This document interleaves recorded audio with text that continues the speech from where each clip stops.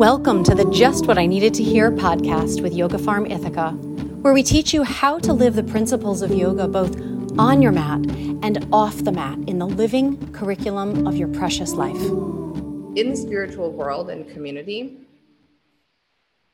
there are sometimes practices that, for lack of a better word right now, require that we hand over our autonomy to someone else.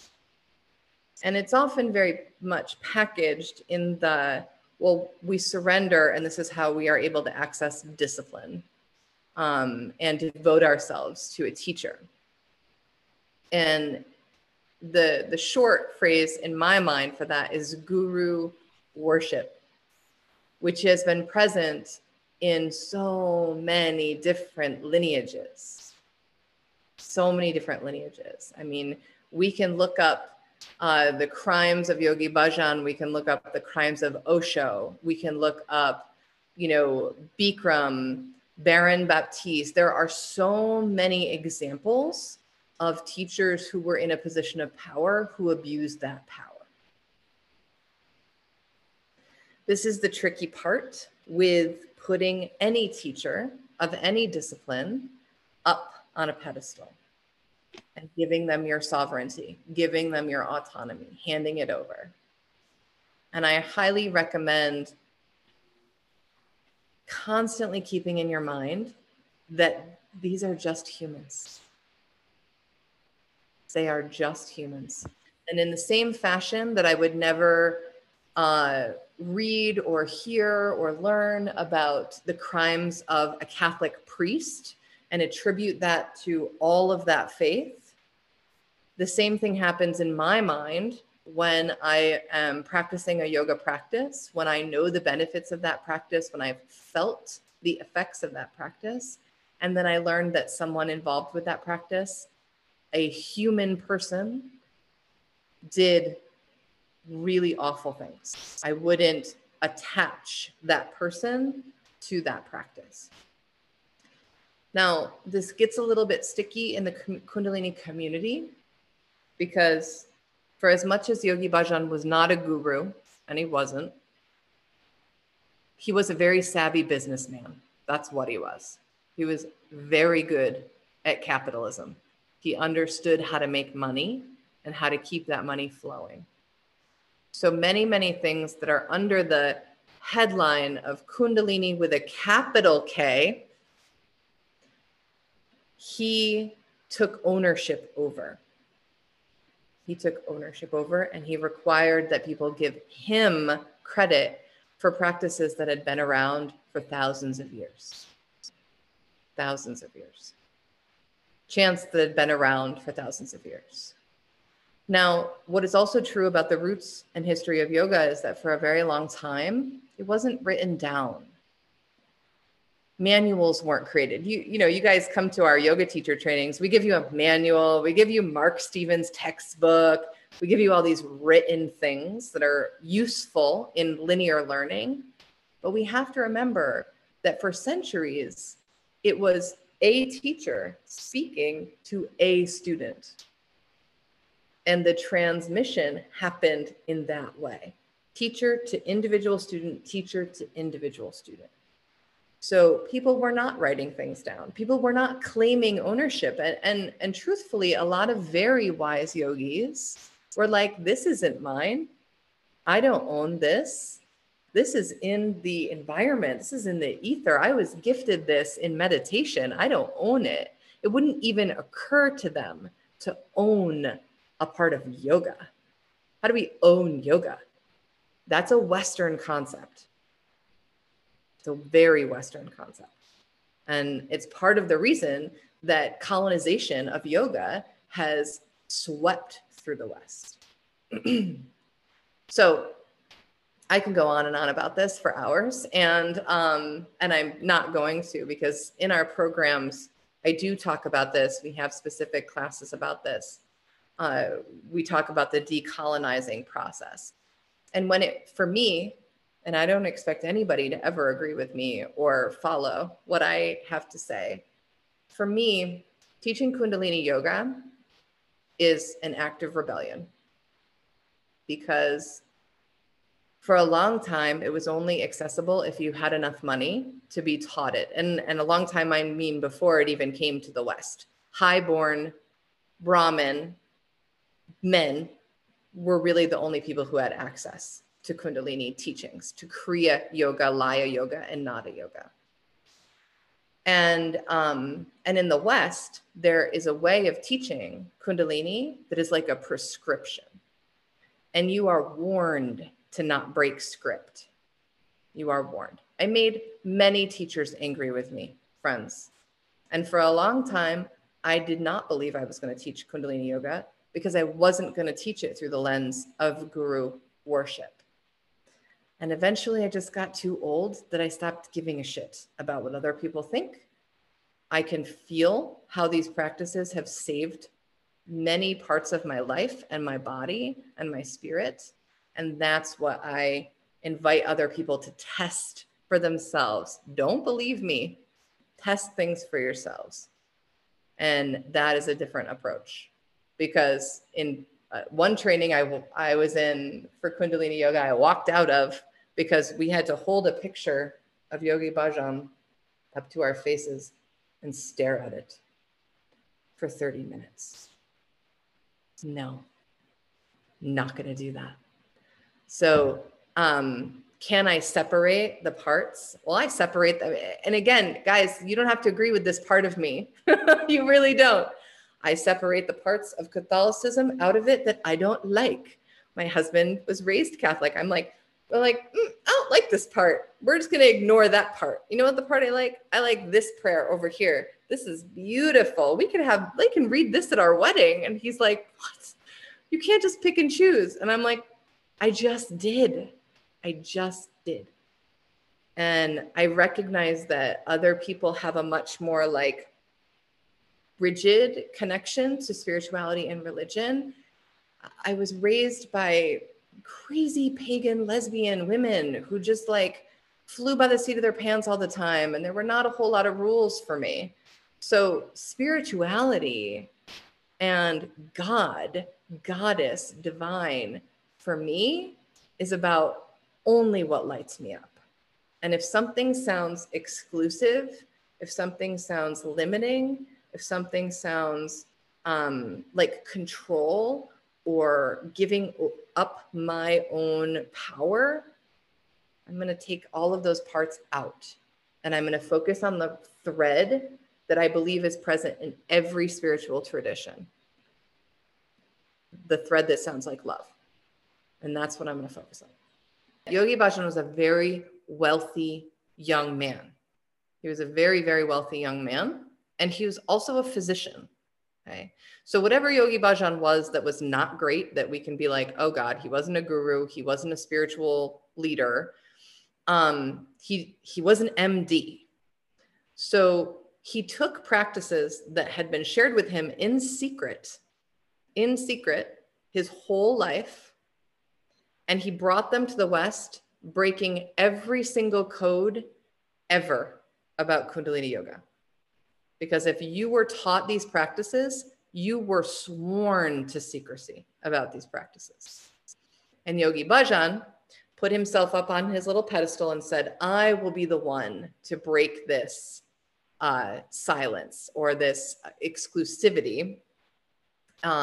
Took credit for that part of it, for bringing it to the West and then making it West friendly. You know, some of the music and you know, the dancing and the moving. He was appealing to the hippies of 1968 completely.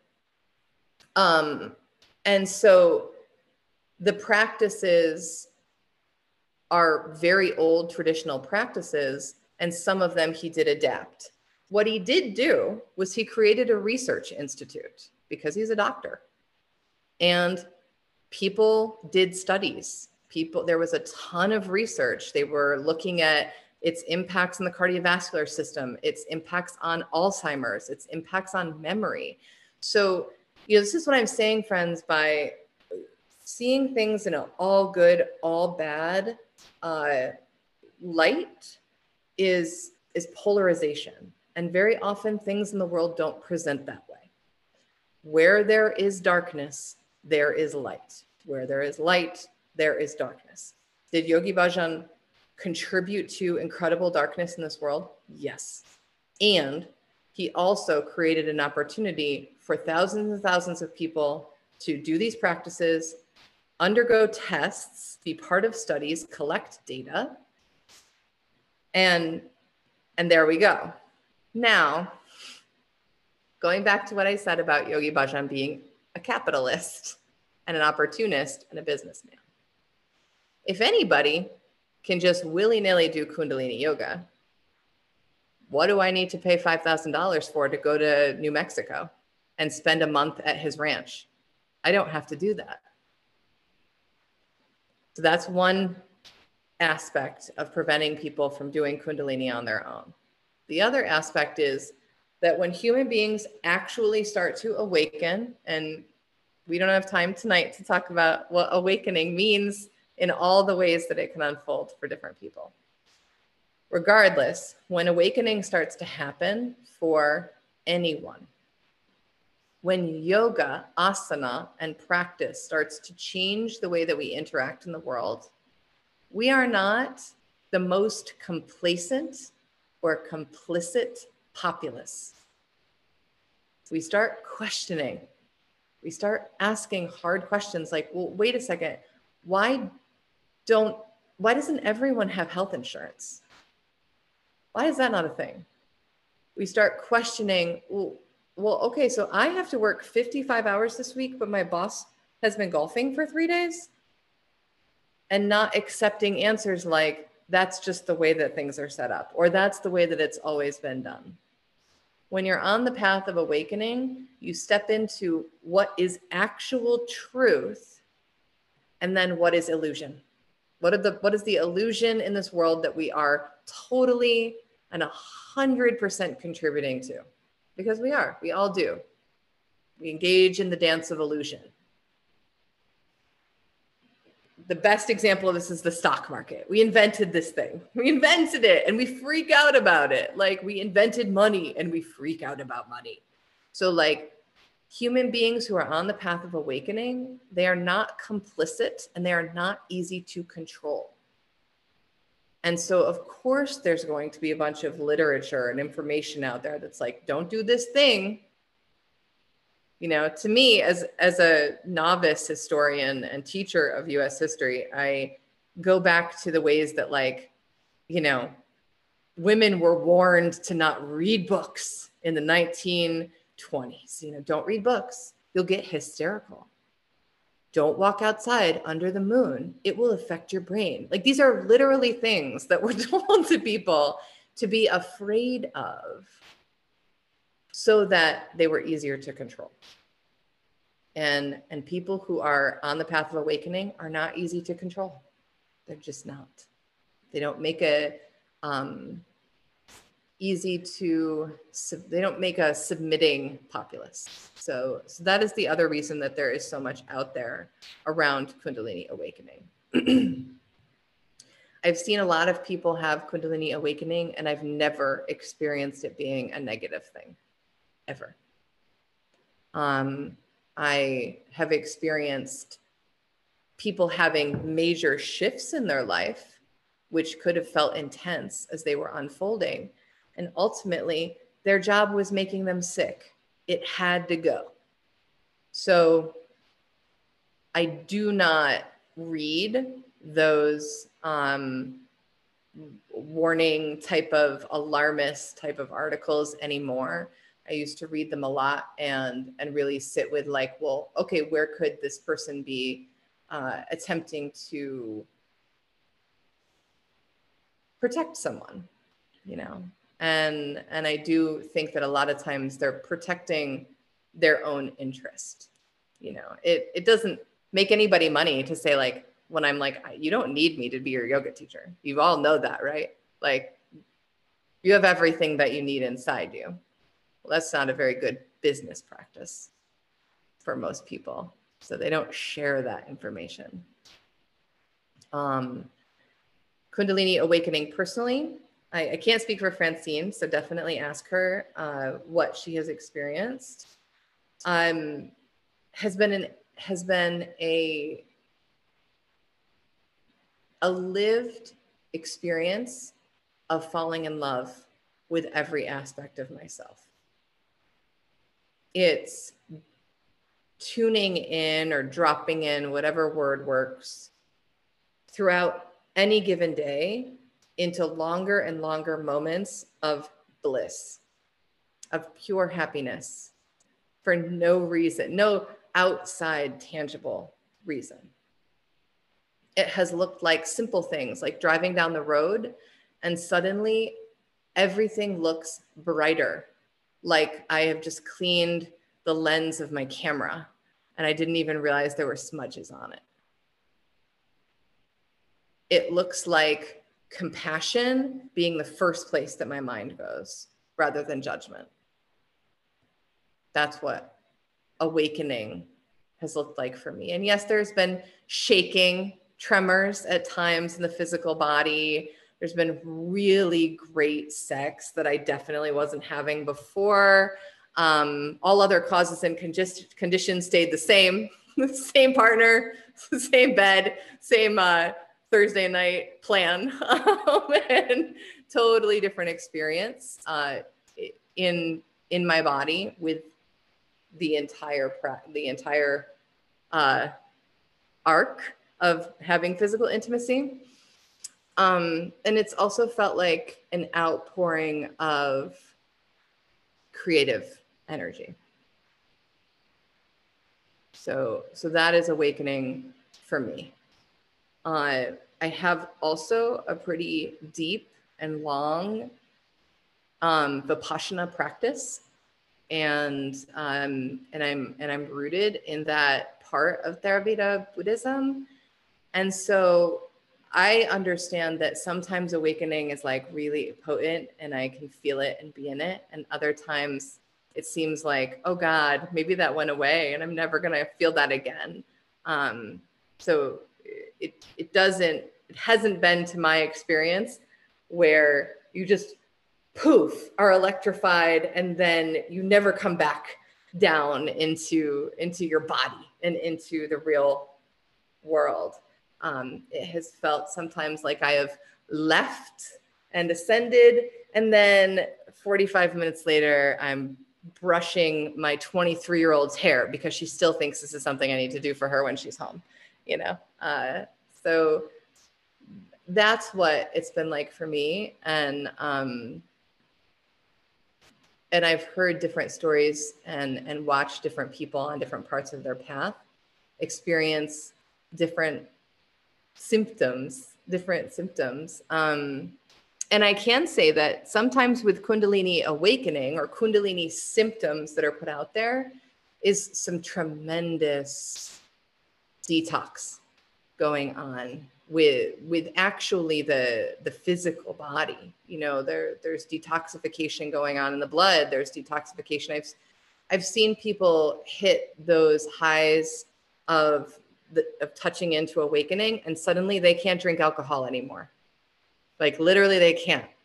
The tiniest drink leaves them drunk for days and not feeling well. So, you know, changing your body chemistry and your hormones are recalibrating and balancing. And we put a lot of random stuff into our bodies. So that can create a physical experience for some people that can be like, whoa, that was a lot. That was a lot to release. And in a lot of Hatha Vinyasa yoga classes in the West, breathwork isn't focused on. It isn't a central focus. Some teachers are comfortable teaching it, others aren't. So I would say that this rapid pathway to awakening is more about the pranayama. It's more about the breath than it is about Kundalini practice itself. And I can, you know, I have friends who practice all different lineages of yoga. And what we've all kind of surmised is that Kundalini is definitely a faster pathway. You can get there, whatever practice you choose. And Kundalini is a more rapid access point to that. Because of the combination of changes in the nervous system, changes in the hormone balances of the body, the breath work that's going in, and the postures where you're putting pressure in different meridians and trigger point therapy parts of the body. So it's like awakening, enlightenment, moksha, whatever you want to call it, is accessible no matter what your path is. Because if you're here to awaken, you're going to awaken. You might be driving on the dirt road up the side of the windy part of the mountain, or you might be on the freeway. You know, it's very, very individual.